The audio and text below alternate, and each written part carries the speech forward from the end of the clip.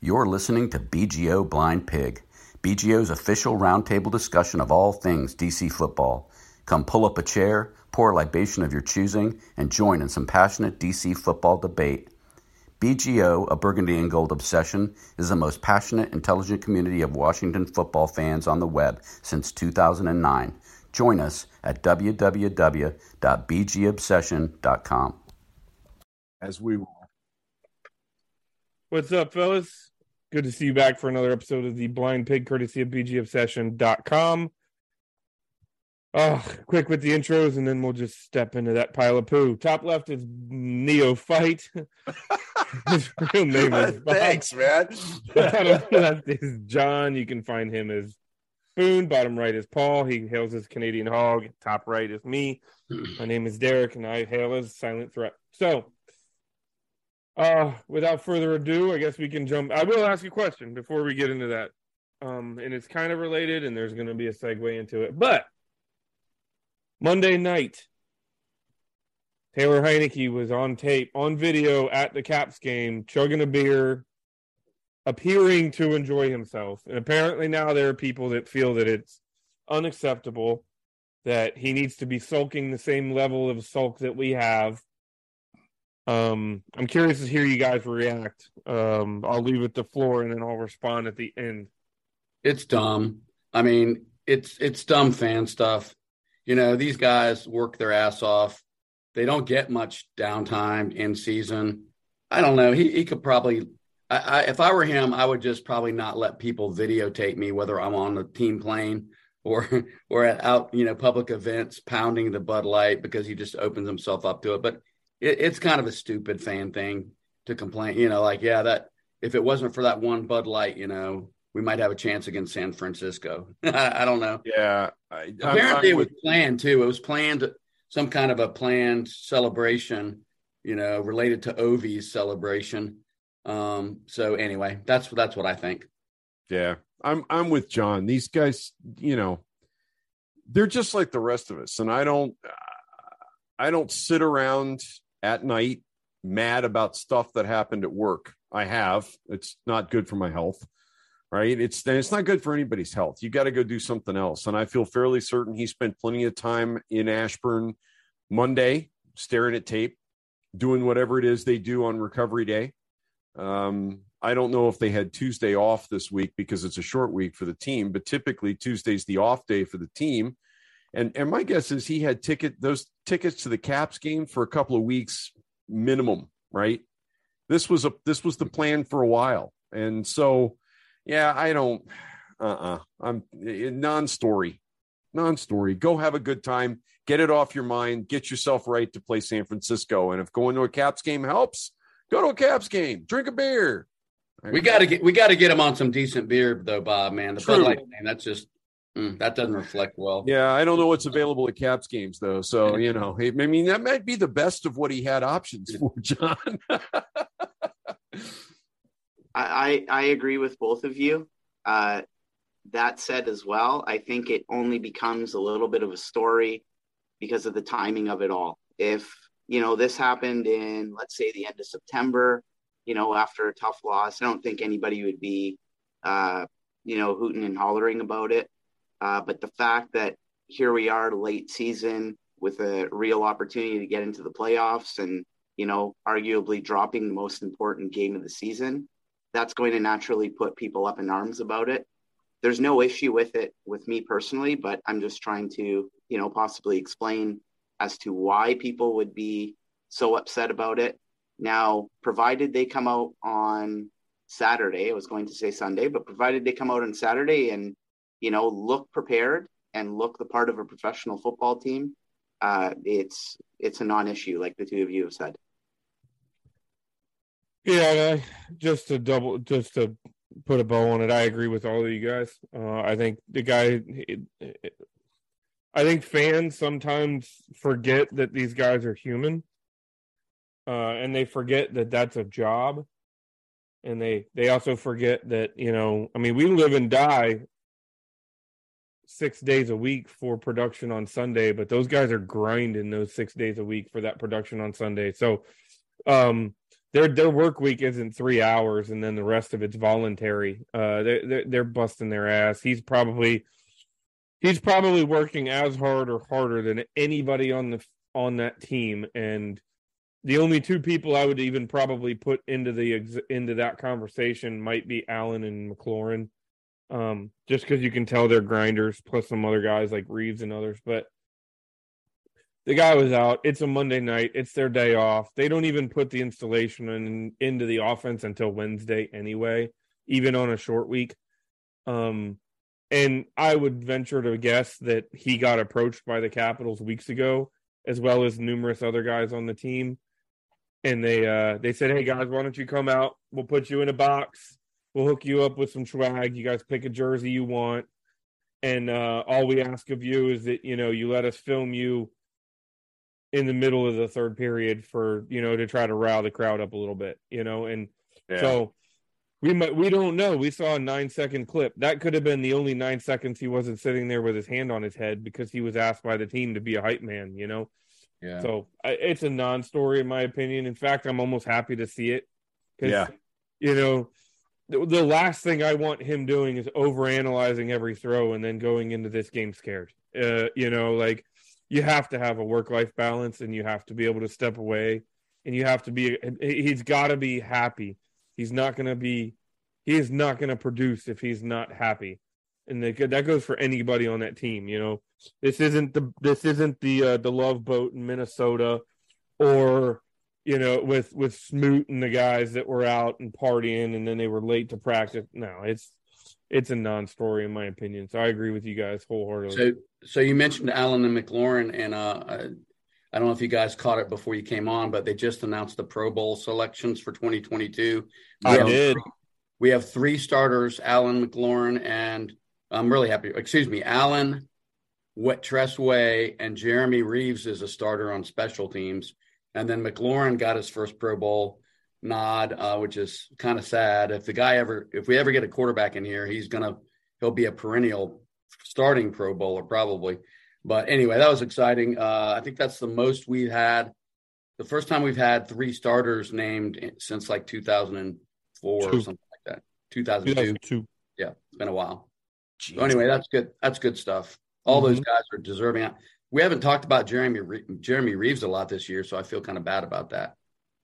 And the really cool thing about our Pro Bowl selections as well is it covers all 3 facets of the game. We got some special teamers in there. We got a defensive starter. We got an offensive starter. When I read that today and when I saw that today, it just reminded me about,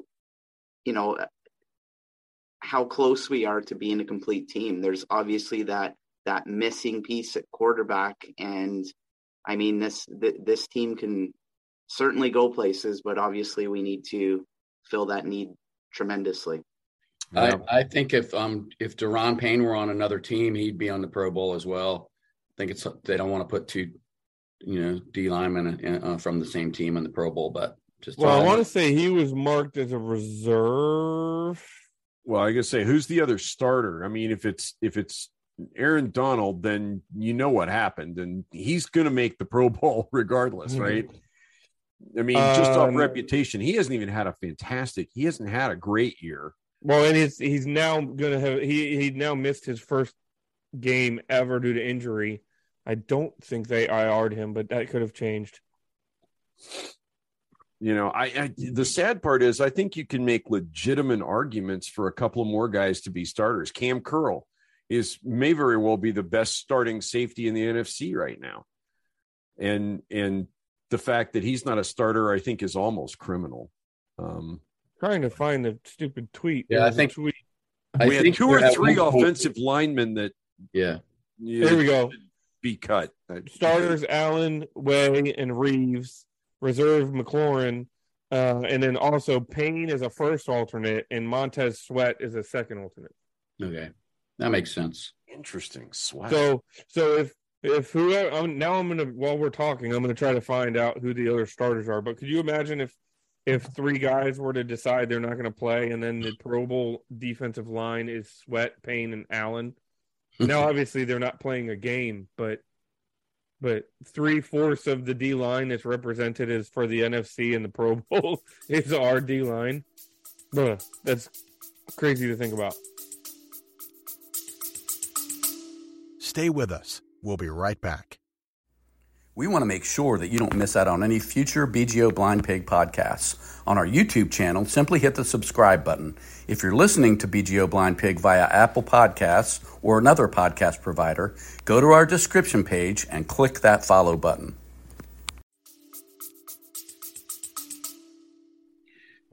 All right, Anyways. let's get to it, man. We had heartbreak and suffering last Saturday or Sunday. I can't remember. Sunday. If I can just jump on this thing real quick. In the moment, I was pissed off. I was shocked. I was mad. But the more you think about it, at least me myself, the more I think about it, this game was no different than the last 7 games. The bounces just didn't go our way this time. We didn't recover the fumble, in the red zone. Which one? We had 4 of them. Right. We only recovered half of them.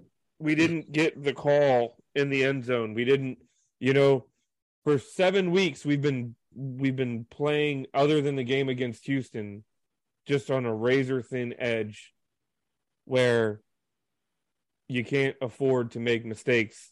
That we lost 2.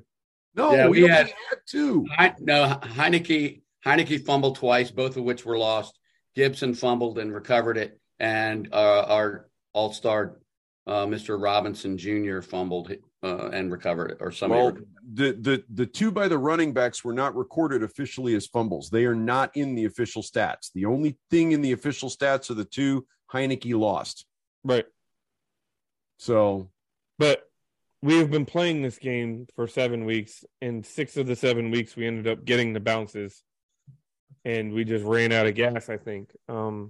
This game, I think, was winnable. I don't know if you guys agree with me. There was a lot left on the field, at least from looking back at tape. Bob, you mentioned that you've looked at more tape on this game than you have in a while. yeah. I feel like we left at least 17 points on the field. Yeah, I would probably agree with that. And most of the tape, all of the tape that I've looked at this week was offensive, because I was just trying to figure some stuff out. And I want to kind of start at the beginning. And I know there's a lot of people that are really upset with that Taylor Heineke fumble, Thibodeau recovery in the end zone, and mad at Taylor.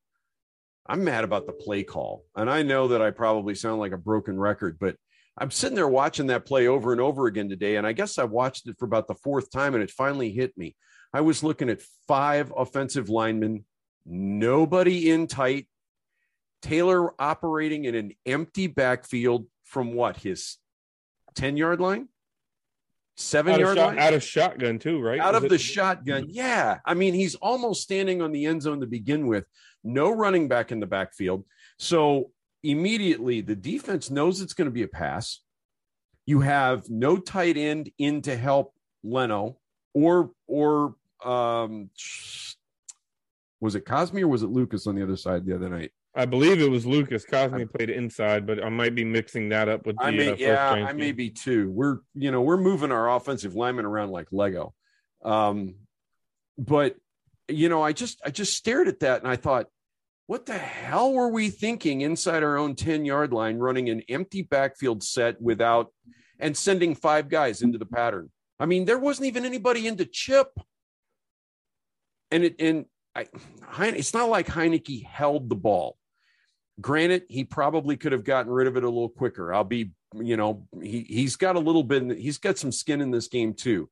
I think, and none of the views I've been able to see, I think Gibson was open on the far sideline.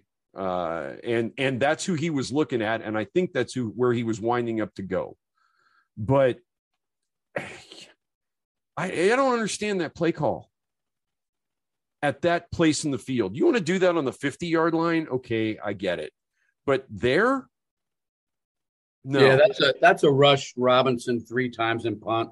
Yes. Part of the field. I think you're 100% right on that. I really, this was one of the, I know you guys have beat on Scott. Well, I beat on Scott Turner as well, but not as joyously as you guys have over the course of the year. But it just felt like, I don't know what the hell the game plan was, but it didn't seem, it was the polar opposite of the Philly win, where it looked like we just knew how to defeat them and went about doing it. I mean, first of all, we owned the first quarter. The Giants only had the ball for 3 minutes and 41 seconds of the first quarter, and we came out of that quarter with a whopping 3 points. You want to hear the scary part of that? And we also punted from the Giants 34 or a 4-yard net. You bring that up. They held the ball for 3 minutes and 41 seconds in that first quarter. 3:01 was the last 3:01. They showed a graphic where we had the ball for 11 minutes and 20 seconds. Yep. And they had it for 40 seconds. Yeah. And I mean, so that's another slow start. And I know you're going to say it, so I'll just go ahead and preempt you. What in God's name? You've got Robinson averaging 7 yards a carry, more than 7 yards a carry. And you just decide in the second half, well, we don't know. I mean, it's not like we were down 21 points, for God's sake. Why did he abandon the run? And I've heard every pundit and any idiot fan can seize on that and say why. But I mean, that if it's so obvious, why you have to wonder, where is Rivera? I get that Scott Turner has his reasons. I'm sure he does have. If he was here to explain why he did what he did, I'm sure he could intelligently explain it in his own mindset. But at some point, the head coach has to say, look, run the damn ball. That's how we're going to win this game. And then on the other side of it, even though the defense, and people are right, the defense held them to 13 points. That's a pretty good effort on any Sunday in the NFL. But Daniel Jones, that's a little misleading, because Daniel Jones ate us alive with the dink and dunk passing. And he did not beat us with his feet, but I almost feel like we spent so much time preventing him from getting out of the pocket that we didn't put pressure on Daniel Jones at all. We didn't sack him once. In fact, Taylor Heineke is the one that was getting sacked, not Daniel Jones. And that's, with our D-line, that's just not acceptable. You've got to get in there. And that's the way that you get to Daniel Jones, is you put him in the dirt, you rough him up.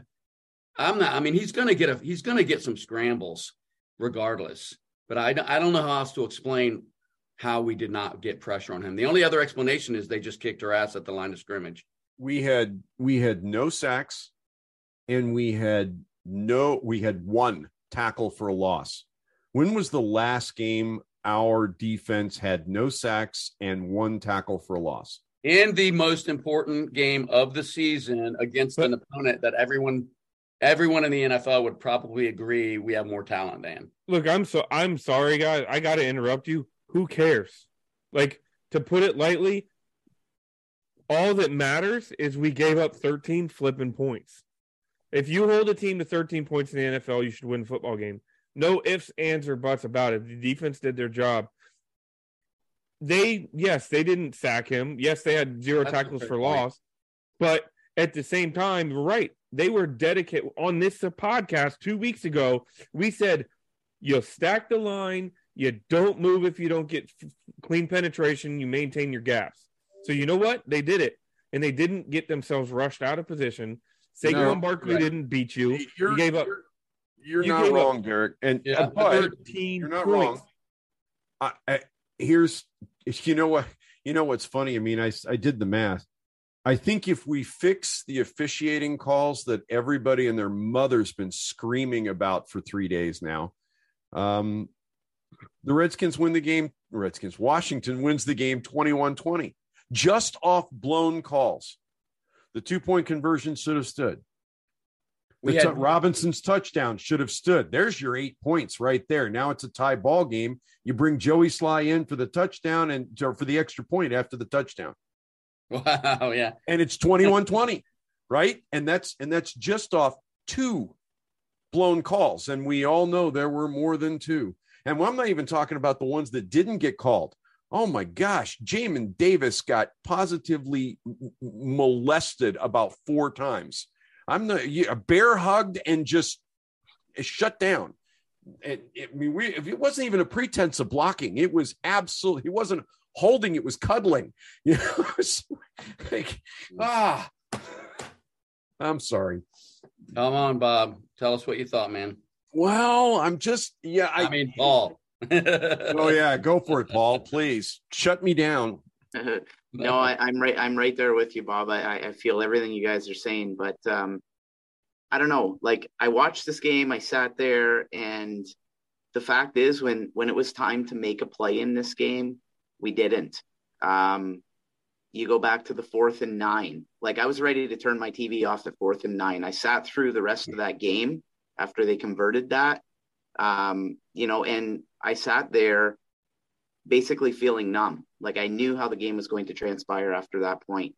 At the most critical moments in the ball game, we just fell flat on our face. Even when you think back to, it was a minor point, but when you think back to New York's final offensive drive in the game, where they were able to tack on another 3 points, Saquon Barkley was gashing us for 10-plus yard runs, I believe, on 3 occasions. So when it was time to step up, time and time again, we failed on Sunday. And I don't know what you attribute that to, if it's a lack of preparation, if it's an inability to rise up to the occasion in the big moments. I don't know what it is, but we couldn't produce when we needed to. And to me, that reflects who this team has been so often in the past. And that's a really concerning and frustrating point for me. At some point you have to be able to prove that you can turn a corner, and it just seems like we're spinning our tires, Well, you have to stay around the corner, right? I feel like we've proven we can turn the corner multiple times in the last 4 or 5 weeks, but once you turn the corner, you have to actually stay around the corner. And we turn the corner and we stay there for 2 or 3 days, 2 or 3 games, whatever you want to call it. And then we take that step back around the corner like, oh, I'm not sure we're supposed to be here, so we're going to go back where we belong. And it just, because the talent's there. The plays were there to be made. But this kind of goes back to my original points. This is the game that we have played. They have been, well, let me rephrase that, because the offensive scheme was different. For 6 of these 8 games, there's been max protect. There's been 2 tight ends on the field. There's been a chipping, but for some reason we got away from it. But largely, this has been the template of this. The defense will keep you close. The offense, you just hope the offense can do just enough to win the game. And we didn't do just enough to win the game. We had some help not doing just enough, but we clearly didn't do just enough. Look, and unfortunately, Bob, if you said you looked at the tape, I went back. I saw 3 or 4 plays where we had wide receivers running open for walk-in touchdowns. And there was either not enough time in the pocket, which tells me Scott Turner's out of touch, because you cannot be scheming up plays that are that long developing and then be like, well, look, my offense creates openings. Yeah, but your quarterback doesn't have to have the time to get rid of the damn football. There's another play to Curtis Samuel along the right sideline where Curtis Samuel has to make an absolutely acrobatic catch and did his toe taps. He is 6 yards in front of the defensive back. Almost any NFL arm is able to hit him walking into a touchdown. Yeah, if that ball's down, it was a great play, but it could have been so much better. Yeah, throw it down the numbers with some velocity, and he walks into the end zone. I'm sorry. This is where we are this year. We are paper thin. Sorry, the defense is going to hopefully keep the other team under 20. We would have had we not given up a sack, fumble for a touchdown. And you just hope you can score 20 and win the football game. Well, we're going to Taylor Heineke our way right out of the playoffs. I hate to say it and I'm not saying, and I know, I don't say it on Twitter because I watch other people say it and get pummeled. Whether it's Wentz or whether it's Howell, just change something, man. Do we know that Wentz would be any better? He might be worse. Yeah, he might be. But you know what? We know what Taylor's doing, and he's been doing it, and nothing. And I just want to say, we're going up against the number 1 defense in the league. What do you think is going to change with Taylor? I don't and I mean, that's just my opinion. At some point, you have to reach a point where you're like, you know what? The guys deserve a chance to win. I mean, first of all, my God, what kind of an indictment is it on Ron Rivera if it only took 5 games to turn Wentz from a guy you want to pay $28 million to and give up picks to, I don't trust you to come in as the backup when my primary is not getting the job done. I mean, at some point, I'm telling you right now, I have almost no doubt that we win that game if Carson Wentz plays, because he can hit open receivers. I feel that way, man. Maybe a lot of people. If we run the same, and I'm not a Wentz fan. I'm just saying. Yeah. And Derek, go, Derek. You're going to say what I'm going to say. If we run the system we've run for the last 6 weeks with Wentz, yes, I agree. If we run the system we ran the first 5 weeks, we probably lose worse. That's what's the most infuriating thing, is we might have a better option. First off, we do have a better option. Heinicke could be better if the offense was different, in my opinion. I think we're still leaving points on the. Now that doesn't mean Heinicke's going to be scoring 30. I don't think he's. Yeah, don't shake your head about it. So go back and watch that first drive after halftime. Every single ball in the air was a play action ball, and the Giants bit on play action every single time. Terry McLaurin was wide open, half of those. And when he wasn't, he still got the football. And guess what? When he was totally covered up, what did we do? We rolled Taylor out of the pocket and hit a wide open Jahan Dotson. That was oh my gosh. If that's the only thing Scott Turner sends me as an applicant for my position as offensive coordinator, I'm hiring him. That was a brilliant set of plays. They're not mutually exclusive. Correct. I didn't say. I'm not saying they were. I'm just saying Scott Turner can suck and make mind-numbingly bizarre decisions on play calling, and Heinicke can be not an NFL starter who can't hit wide open receivers. Look, I agree. So it's not either or. Both of those can be true at the same time. The point I was making, I think this offense can be better currently with a better offensive scheme.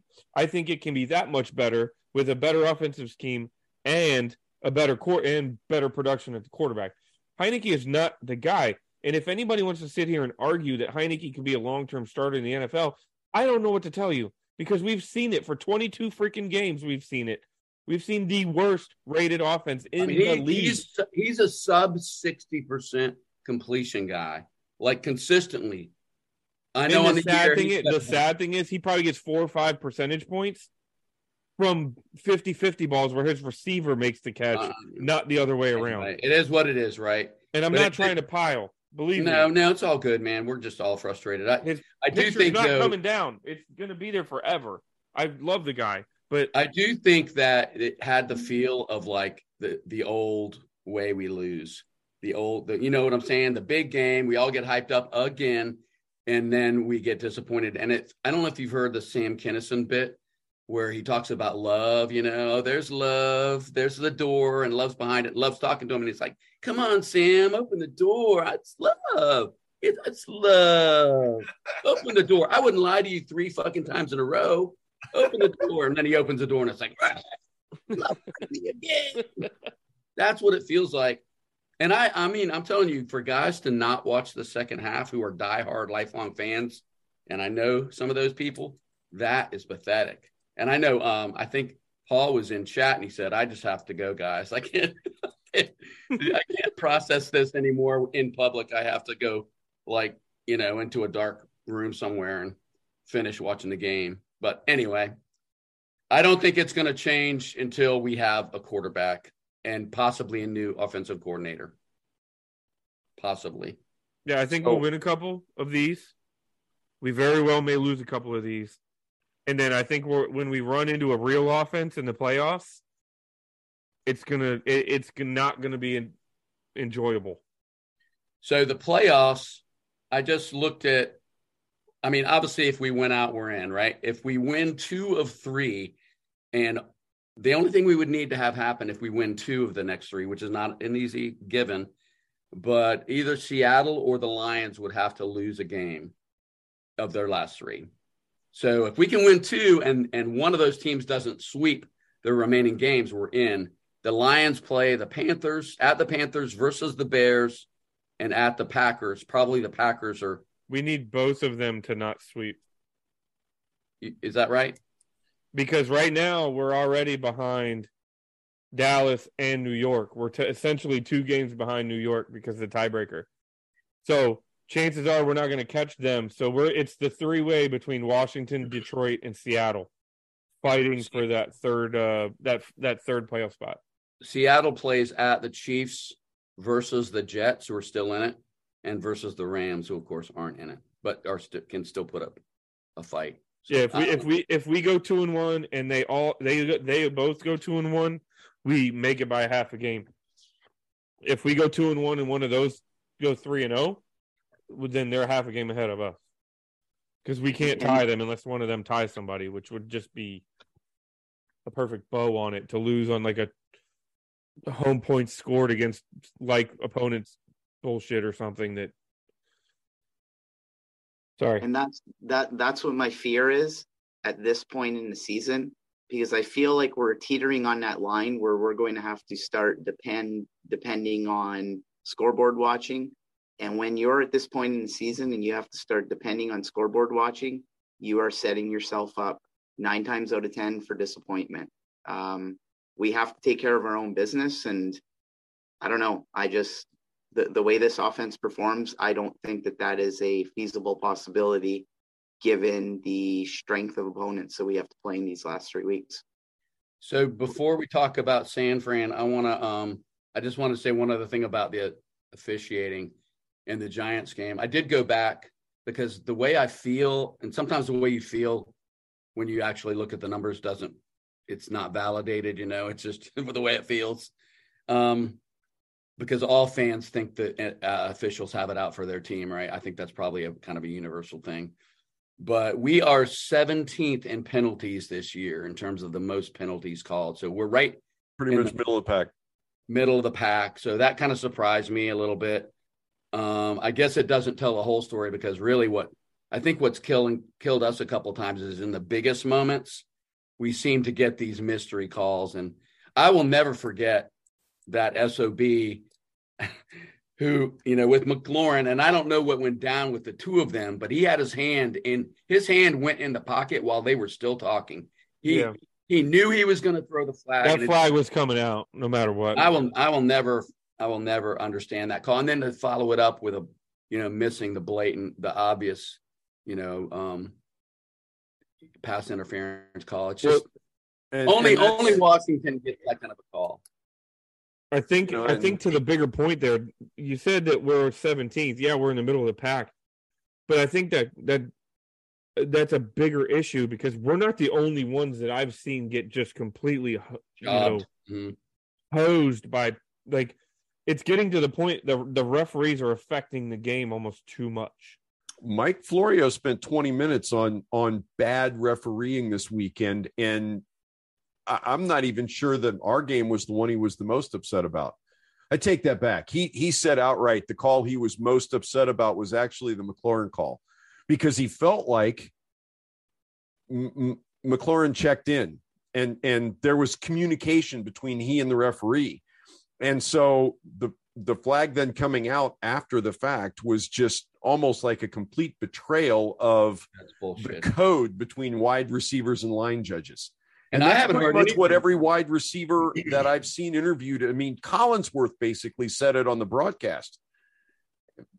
I haven't heard the NFL come out with anything this week as far as an apology, an explanation. I'm not saying it hasn't happened, but I haven't heard it. No, I think it would have been all over Twitter, John. The other thing go ahead. I'm sorry, Derek. I haven't heard the NFL come out with an apology for probably the last 3 or 4 years.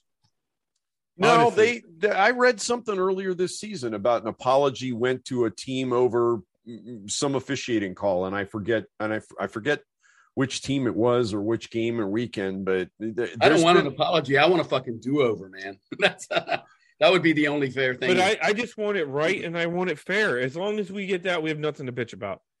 So you have to wonder. This is the last thing I'll say about it. Because, a lot of times we start talking, fans start talking, it sounds like a conspiracy theory. But, they have cozied up. They have invited organized gambling into the NFL. They're part and parcel to it now. How are you going to stop? I'm not saying that guy had his neighbor, invest his mortgage on the Giants winning that game. But how would you ever know if he had? Right. And that's the kind of call that makes you wonder. It really does make you wonder, seriously, did this guy have a vested interest? Because I don't understand. I don't think anyone can explain why you would make that call in that situation. It's bad for the league. It's totally unfair to the players and the fans. I just don't get it. And so I don't know. I think I'll even say this. I think at some point there's going to be a scandal because some official it has his hand in the cookie jar and is manipulating the game. It's going to happen. That was Florio's point. But to kind of back up a little bit, John, we did ourselves wrong in a whole bunch of different circumstances between us and the officials Sunday night. We kept doing the things that, to steal a page out of Derek's commentary from earlier, we haven't been doing for 6 weeks now. We were behind the sticks a lot Sunday night. We were stuck in 2nd and 10, 3rd and 12, where we really haven't been. That whole play with Thibodeau doesn't happen if Lucas doesn't hold on the play before that. He negated an 11-yard run by Robinson. No, by Gibson. Right? It was an 11-yard run and a first down because he had his hand outside the guy's shoulder pad. And they went back and focused on him, and he did it from the beginning of the play. It's not like the guy suddenly shifted and was getting away from him. He was holding from the snap. And he was doing it on the outside where at least two referees had a clear view of his hand. Every high school offensive lineman in the nation knows they're going to get flagged for holding if they do that. And yet a guy making $1 million a year does it without thinking about it. I get it. And I agree with anyone that I agree with you and anyone that says, if you make the mistakes that end up putting it in the officials' hands, that's on you. But that doesn't change the fact that could have been a historic victory. We could have gotten that touchdown, gotten the 2-point conversion, taken it to overtime and won the game. It could have happened easily. So, question, because I had a thought during the game. There were moments I thought we were playing really well, but even in the moments I thought we were playing really well, I didn't feel like this team had a tremendous amount of intensity Sunday night. Was that just me? Not at all. I mean, even in our best moments, I thought, I'm not feeling a lot of emotion from this football team. I'm not feeling a lot of urgency from this football team. From the opening kickoff, it felt like a stroll in the park. Even when Robinson was running people over, it didn't really feel like we were completely in the game. Stay with us. We'll be right back. Hey, if you enjoy the BGO Blind Pig podcast, you may enjoy the video version. Visit YouTube and search BGO Blind Pig to access over 100 previous episodes. However you enjoy BGO Blind Pig, we thank you for listening.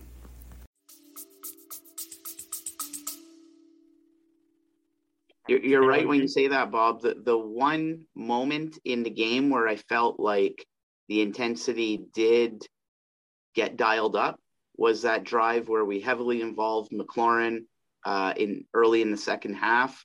That was it. Beyond that, the team was flat.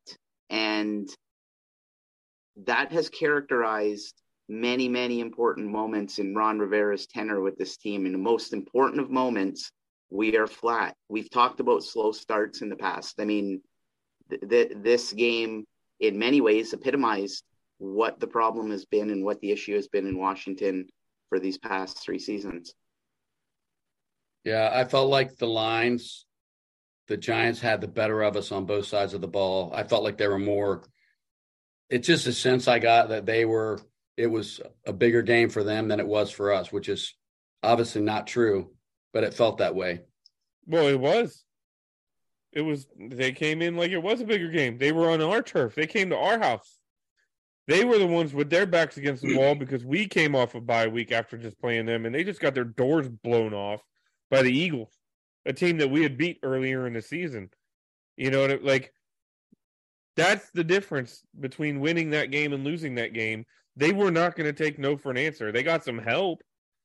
Well, they have no respect for us. That 4th and 9 play you guys were talking about, that was a fuck you. Yeah, we have no regard for you at any level call. Yeah. And there was even a point, and I want to say it was in the third quarter. Well, there were two things. Sorry. One, there was a point, I think it was in the second half, where we just legitimately went outside run to the right, outside run to the left, outside run to the right, outside run to the left. And you could see their defense breaking down every single time. I think it was Samuel ran to the right, and he got 11 or 10. Robinson ran to the left. He got another 6 or 7. Then I think Gibson came in and ran to, and I'm like, this is how you beat this team. You get those big chunky interior linemen moving side to side. They have nobody to speak of as far as linebacker goes. They literally just called up Landon Collins. You know how to beat Landon Collins. Just go look at the last 2 years of tape that he has in wearing our color jersey. You know what I mean? So you're watching these flashes, and we stop doing it. Meanwhile, they look at it and they see some of the things that they're picking us apart, and then they capitalize on it, and then they start to major in that, and then we can't figure it out, specifically on defense. When by their defense against our offense, there was a drive. There was.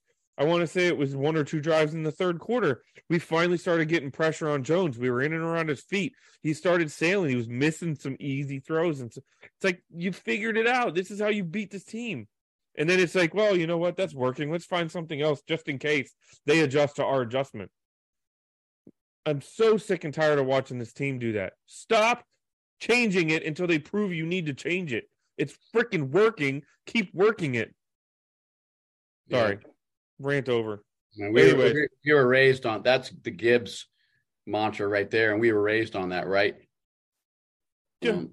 You'd think it would be basic, simple shit. Look,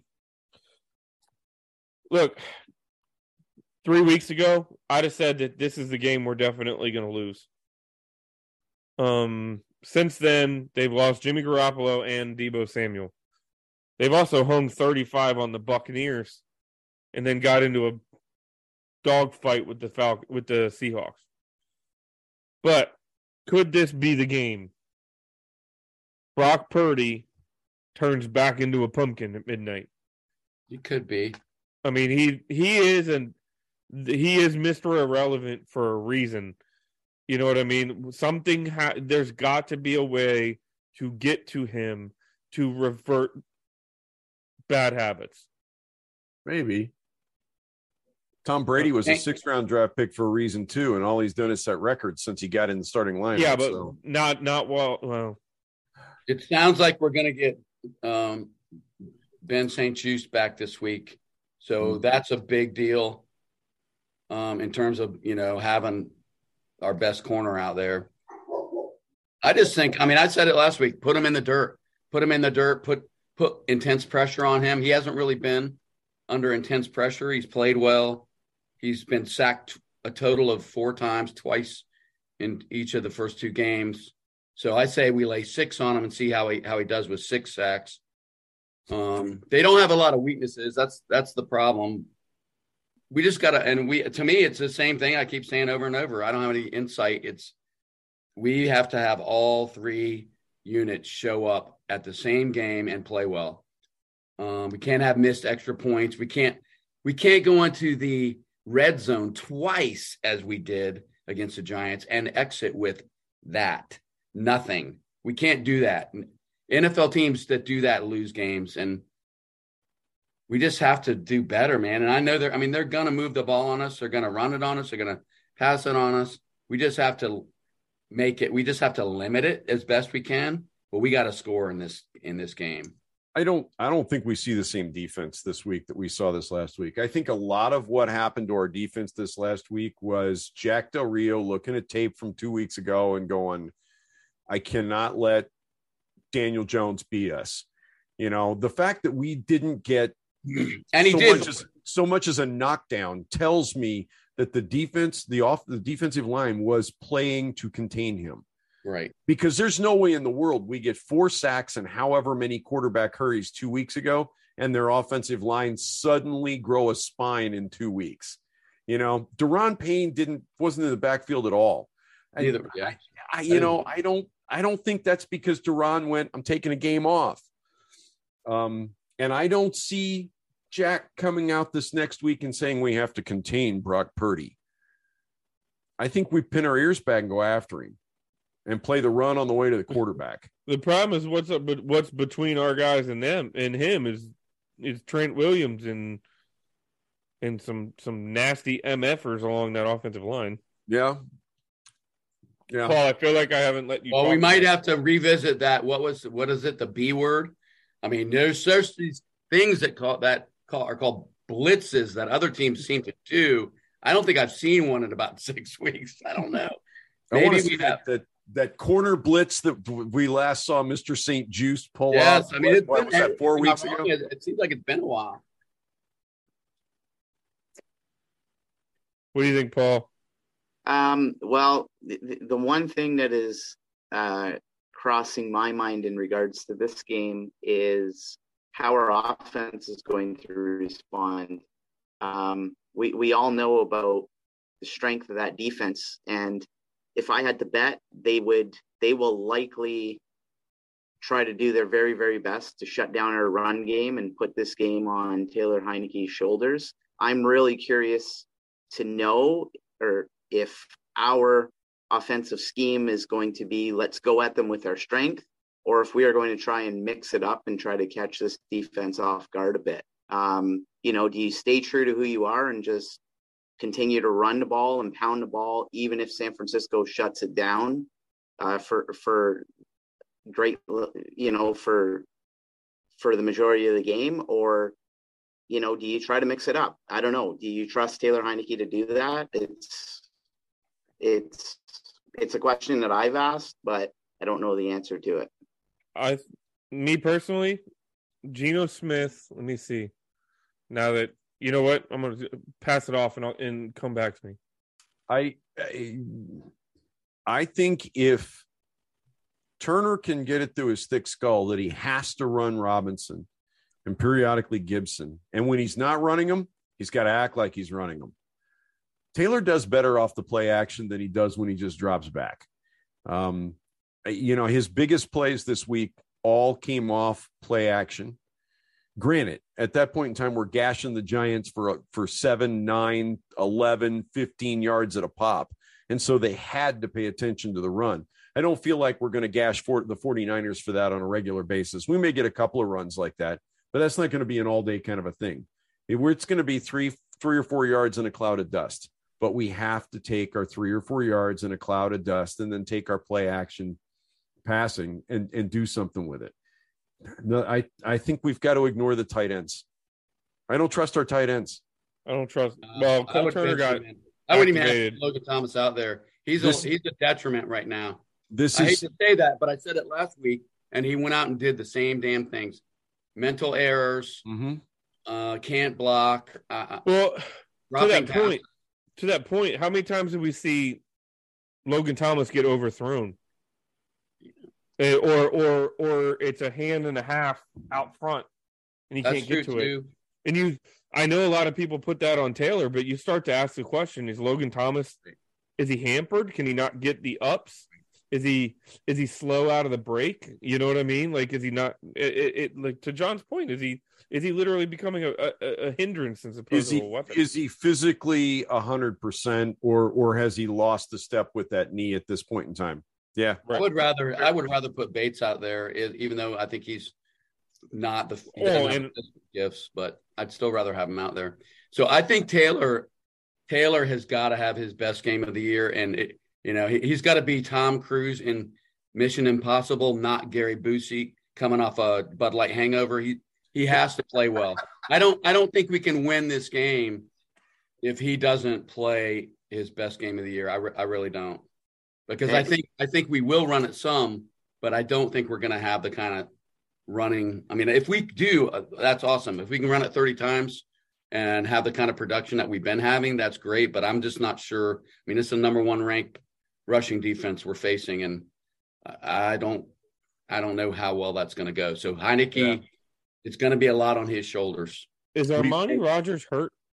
Yes, he's on IR, I think. He is on IR. Yep. Well, on the good news side, I'm looking at the 49ers offense at the moment, and I don't recognize any of the names in their receiving core outside of Samuel and Kittle. And Samuel won't be on the field this week. Well, Ayuk is no joke. Yeah. I think he's actually their leading receiver, believe it or not Samuel. Samuel's only catching like 59% of the balls thrown his way. That's Ayuk's their leading receiver at 774. Well, Samuel's going to be, he's done for the year and then some. No, apparently yesterday, Kyle Shanahan told the media they felt like they'd get him back on the field this year.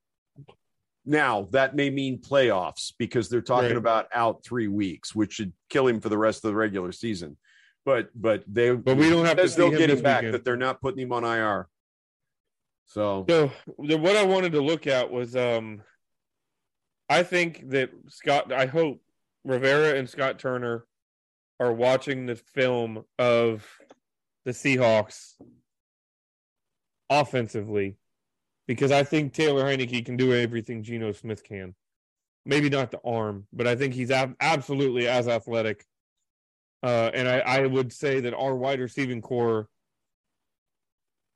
can match them. I don't know that between Metcalf and Lockett, that's pretty potent, especially with the deep ball. But Terry, Samuel, and Dotson should be able to create some separation. Looking at the stats, and I just had it up. I want to say Geno Smith threw the ball 44 times, 31 completions, and it was about 270.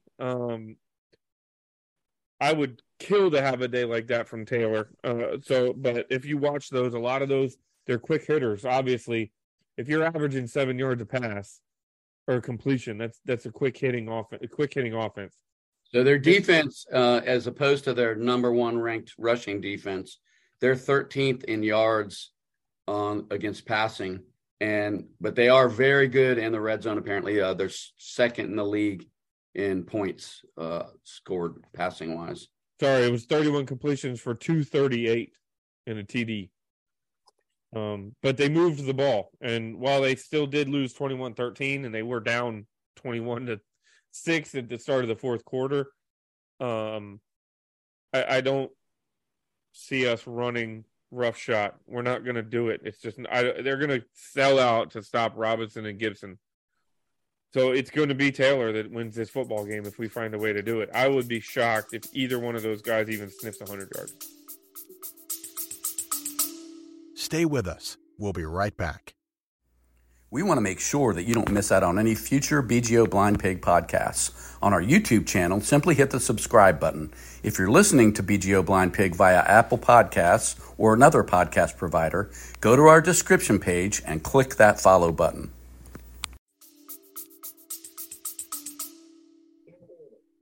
What were you going to say, Paul? I could see you trying to get a word in edgewise. No, it's fine.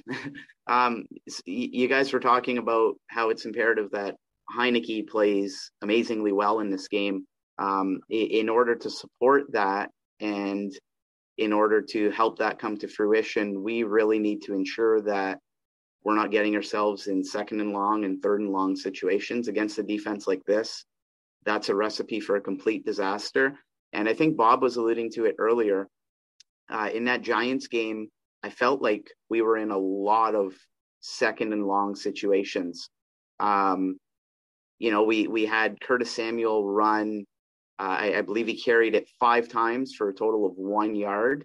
And a lot of them were sweeps. And I feel like a lot of them were on first downs after we had, developed some pretty good momentum with some Robinson runs, and drives just seem to stall at that point. We're in 2nd and 10, 2nd and 9, and it's game over at that point. So we really need to complement Heinicke with first down success. And first down success might mean getting 3 yards. It might mean getting 4 yards and just living to see another day, living to see another play, and, going from there. If Heinicke has to shoulder the entire load and, make something out of impossible situations, I feel like we're going to have a replica of that game a year ago in Buffalo, way back in week 3, where it turned real ugly real fast, and he's trying to do too much and playing hero and, throwing interceptions left and right. We can't have that, because I feel that this can be a game that can get away from us really, really quickly if we get impatient and allow it to become that. Yeah, to I don't know, almost to pile on, Paul. So Logan Thomas is incomplete, hit him in the hands and ended up in the dirt. That was on first down. 2nd and 10, the Giants blitzed and sacked Taylor. Now it's 3rd and 19. Early in the game, it hit Gibson in the hands. This was in the red zone. It hit Gibson in the hands. He didn't have a clear path to the end zone, but it hit him in the hands. He should have caught the ball and he would have had 5 yards. So instead of 2nd and 5, it's 2nd and 10. And we ended up kicking a field goal because the Giants could then tee it up and come after us. And we can't do that. Nick Bosa's got 15 and a half sacks. I was gonna say, if you think the Giants are good at brushing the passer, he ain't seen nothing yet. Now, Bosa's almost the only guy. The next guy on the team's got 4.5 sacks, and the next guy after that's got like 2. But they've got like 12 guys that have a sack this season, And so it starts. They also have a hell of a good tight end in Kittle, and that scares me because we struggle with that, man. That we just don't have other than Jamin, we just don't have a lot of strength in the middle. I mean, I know Pearl and Derek Forrester are doing a good job, but we just struggle with big, physical, nasty tight ends. We always have. And if you take Jamin out of the middle to cover Kittle, then who's going to play the run in the middle? Because, oh, by the way, McCaffrey's not bad. Yeah. He's also not bad catching the ball. So I think the key to winning this game Purdy is going to find a way to force Purdy into uncomfortable positions. Mm-hmm. And when you do that, you have to get home. You have to, like, in the chat, I said it a couple times. I did say it a couple times. He finished the hit. Just because you don't make the sack, finish the hit and do it legally. Because that will wear on a guy, especially a guy that's a 7th round rookie. You know what I mean? A guy that hasn't been tossed around by NFL talent very much. It starts to feel different. In all honesty, if it's early in the game and things are still pretty even and we're playing in their end of the field, I don't even mind an illegal hit, Derek. Get him. No, and it's not because I want to play dirty, but you know what I'm saying? Guys lay off, guys pull back. And I think that first one's gotta hurt. And not hurt in an injury hurt. Right. It's gotta hurt up here. Gotta make his eyes water. He's got to be thinking about it the next time he lines up. The next time he sees that formation, you want in his head going, shit, last time I got popped and I'm still feeling it. Right. And I don't know whether Del Rio can do this, but I think he's going to have to bring something this week that nobody in the NFL has ever seen before. So one of the few statistical areas where we're actually better than the 49ers, they have more fumbles than we do this year. So that's just something to think about not just tackling well, but tackling like we've seen in stretches this year where it's just swarming to the ball and, second and third guys slamming into the running back or the receiver after the catch. They're 17th in the league, 16th in the league in fumbles. So they're not terrible, but they have given up the ball quite a bit. So that's an area to possibly that we could use to our advantage. turnovers could be the difference this week, John. Great point. If we can force a couple turnovers, I think that changes I think things. that the game plan, like you guys were talking about, I think that's the most interesting thing. And I honestly have no idea which way they're going to go. Are they going to say we can run on them and we're going to? Is it going to be one of those games where it's like, don't tell us we can't run on anyone. We can run on anyone. Are you talking about us? Yes. And we stubbornly pound it 40 times. Yeah, and then lose. Whether or not that works out or not, I have no idea. Or are they going to say, as I think we tend to lean, which is we're not going to be able to run on them, so we're going to have to go to the air more. Or if that's the other thing fine. is throw to the running backs. Don't hand it off so much. Right. Get it to Sam. Get it to all these hybrid guys we have beyond the line of scrimmage, and then let them go. That might be the way to go. That's fine if you want to do that, but you better not do it out of an empty set 5 wide every damn time you drop back. No, in fact, I think I would love to see Brian Robinson be second or third on this team in targets this week, behind McLaurin. I think that might be one of those things that San Francisco's not expecting. We throw to Robinson once or twice a game. Maybe. And he does a really good job, right? I mean, he broke off a nice one to open up Sunday night, but we tend not to come back to him. We tend to pull him and put Gibson in and throw to Gibson. Well, let's put Robinson in, show run, and throw to him. Do you guys think that they might potentially give any thought to the idea of going quick tempo this week against San Francisco? I almost feel like to a certain extent, you need to be unpredictable against these guys. Like, we're facing the top defense in the league. Throw something different at them that might get them thinking. Do you think there's any possibility of that transpiring? Because Heineke has shown from time to time that he can play relatively well in a quick tempo setting. I think it's one of his strengths, Paul. Yeah, I don't know. I mean, they have done it. I don't know what drives them to do it when they do it, but they have done it very effectively. Like, even the last couple of games, we've had a couple of drives where they went up tempo. Go ahead. To answer your question, Paul, I hope they do something. Let me put it that way. Because here's what I can tell you. If we trot the same offense that we've trotted out over the last couple of weeks, Kyle Shanahan knows it. I guarantee it. Not because he was here before, but because he's that good. Kyle Shanahan knows. He's motivated. I don't know if that translates to the team, but he hates Washington. He wants to humiliate us. Right. And he is brilliant. He will take what you do bad and he will exploit it. And he will take advantage of it. And he will force you into bad habits because he's that good at what he does. The other thing to think about, like, what's up? Do you really think after 10 years he still cares? Yeah, I do. I think he's still okay. I don't. I think his priority is winning this football game and maintaining their position in the because of the Minnesota miraculous win over the Colts. They're still looking up at the second seed, but I do think that he's got a little chip, even if it's not. Oh, I'm motivating myself. It's when he's sitting down with his dad, having a glass of, having a drink. That conversation comes up, and it's how sweet would it be to hang 40 on this team? You know what I mean? And then it's still Dan Snyder's team, right? Huh? It's still Dan Snyder's team, right? And then in game, instead of saying, it's 3rd and 6, let's just hand it to McCaffrey and set up a punt. He's going to say, no, let's hit him with that Kittle screen and see if we can't do some real damage. You know what I mean? I don't know that he's going to change his whole dynamic about it.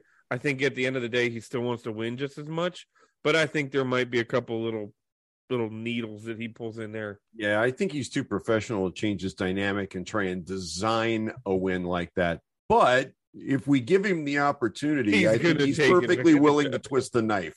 Yeah, I that's a fair statement. Yeah. All right, guys, what do you think happens?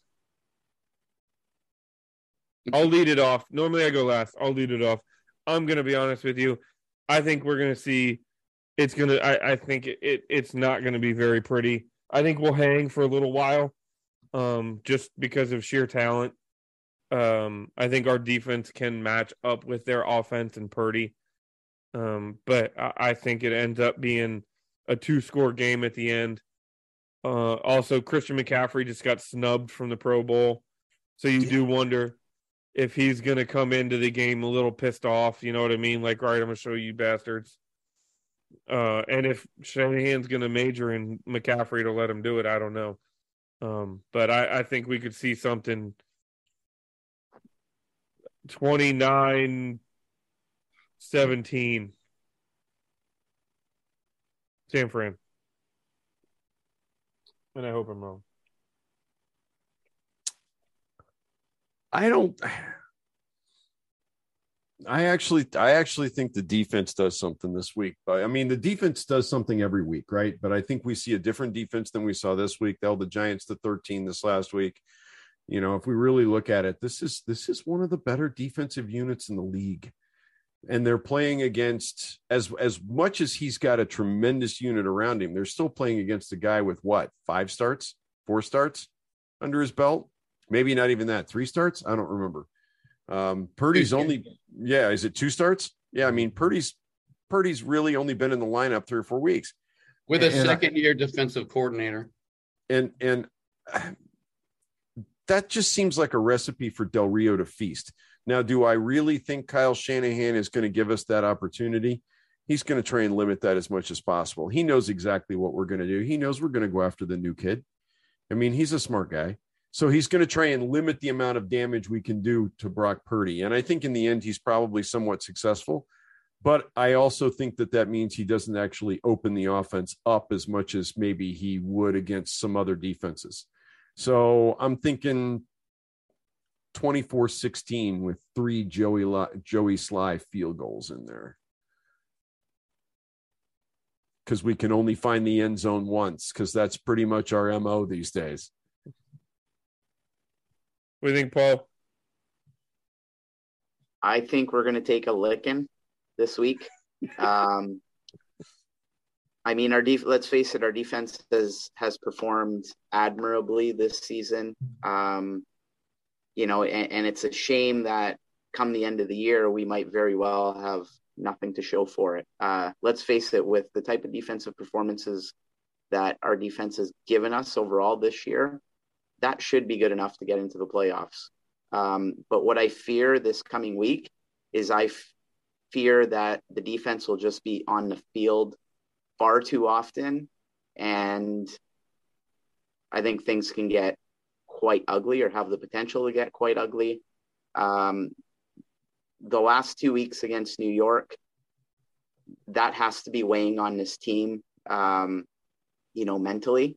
Nobody could be feeling good about, you know, playing the Giants and not being able to even muster one victory. So I can see this being a week where we just come out flat and just don't have the juice, kind of a little bit of a hangover, a little bit of disappointment from previous weeks lingering and carrying over into Saturday's game. Again, I can see it getting really ugly. I'm going to say 30-10. So it's a must-win game for us. I mean, we have to have this game. In some ways, that gives me hope, because it seems like we find our way. Our backs were only kind of to the wall against the Giants, but they really are up against the wall. And these guys seem to respond to that. Also, they seem to respond to when people tell them that they have no chance in hell of beating a team, like Philadelphia earlier. But I just can't muster the belief despite saying that. I think Heineke's going to throw up I think he's going to be under a lot of pressure. No one loves to throw up the prayer ball more than Taylor, and he's gotten away with way too many of those this year. And I think this might be the game where he doesn't get away with it, and he gets a couple of those. You know, we go deep, and it gets picked off. I also think there's a decent chance that they knock him out of the game, because he's already said he's taken a lot of hits the last couple of weeks. In fact, he said today that he was pretty beat up, or yesterday he said that he's fairly well beat up right now. And I think he's going to get more beat up with that San Fran defense. So I just have that feeling that this might be a game where he takes a few too many hits and they have to put Wentz out there. So I'm not hoping for that. I'm just saying I think it could happen. So I'm calling it 30-17. And again, I think there are going to be some picks involved that make the difference on the other side of the field. Question: do you think St. Juste plays? Do you think Young plays? Yes to both is my vote. I think Young, for some reason, doesn't play. I think St. Juste does. What was it not already confirmed that St. Juste was going to be playing this weekend? It may have been. It has, like he himself may have said it. It hasn't been confirmed by the club, but St. Juste said he was ready to go. And when Rivera was asked, Rivera said it's basically that it's trending in that direction. So here's the question: if Young plays, do you think he makes a difference, or he looks like a passenger? I have no idea. I'll be shocked. I'll be pleasantly surprised if he enters any game this season and is effective. Just let me put it, just because he was not effective for 10 games before he got hurt. He hasn't played a football game in 14 months. If he plays, is he going to be, in the event that he does play, is he lining up opposite Trent Williams?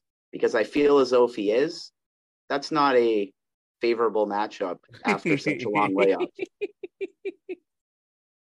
I think if you play Young, you play him at left end and you let Sweat line up against Trent Williams.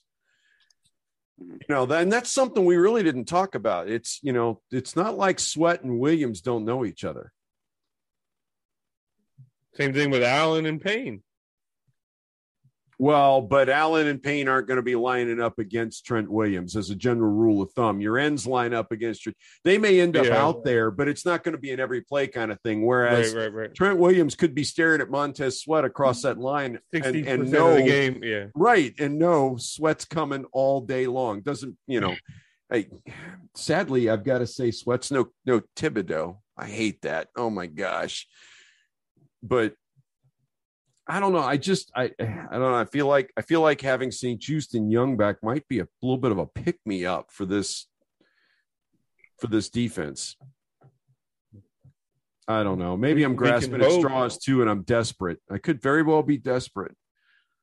Well, I think St. Juste is absolutely a pick me up. I mean, that guy's he looked like a difference maker the last 3 or 4 games he played before he got hurt. And as far as Young goes, I just don't know. I don't think there's any way to have a educated opinion on that. But I think I think it's exactly what you said, Bob. I think they're looking for a spark. And who the hell knows? I wouldn't want to bet $1 million against Chase Young, like having 2 sacks in his first game back. Who knows? Anything can happen. Yeah. But I mean, we've said multiple times now that this coaching staff's got to have some kind of a surprise. We've got to pull something out of the bag that San Francisco either hasn't seen or isn't expecting in any way, shape, or form. And at the moment, I'm not sure anybody in the league expects Chase Young to suit up again this year. That might be a little bit of a surprise to have 99 show up on the field Sunday afternoon or Saturday afternoon. I don't know. We'll see. Like I said, I'm desperate, man. I'm desperate. All right, fellas, we were one short tonight. Apparently, Mark was too busy, I don't know, getting ready for Christmas or something. Wrapping Christmas presents. Give him a hard time next week.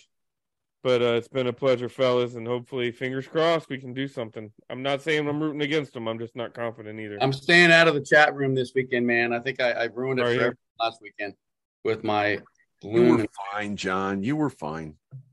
I don't know. You were fine. Trust me, dude, you'd get a text message from me telling you to lighten up if you weren't. I don't have a problem with that. All right, All right, boys. Hey, have a good great day. Christmas, my friends. Yeah, you too, Or buddy. whatever you celebrate. That's right. Thanks for listening to BGO Blind Pig. Join us next time as we once again dive into the ups and downs of DC football fandom. And don't forget to check out our incredible community of Washington football fans at www.bgobsession.com.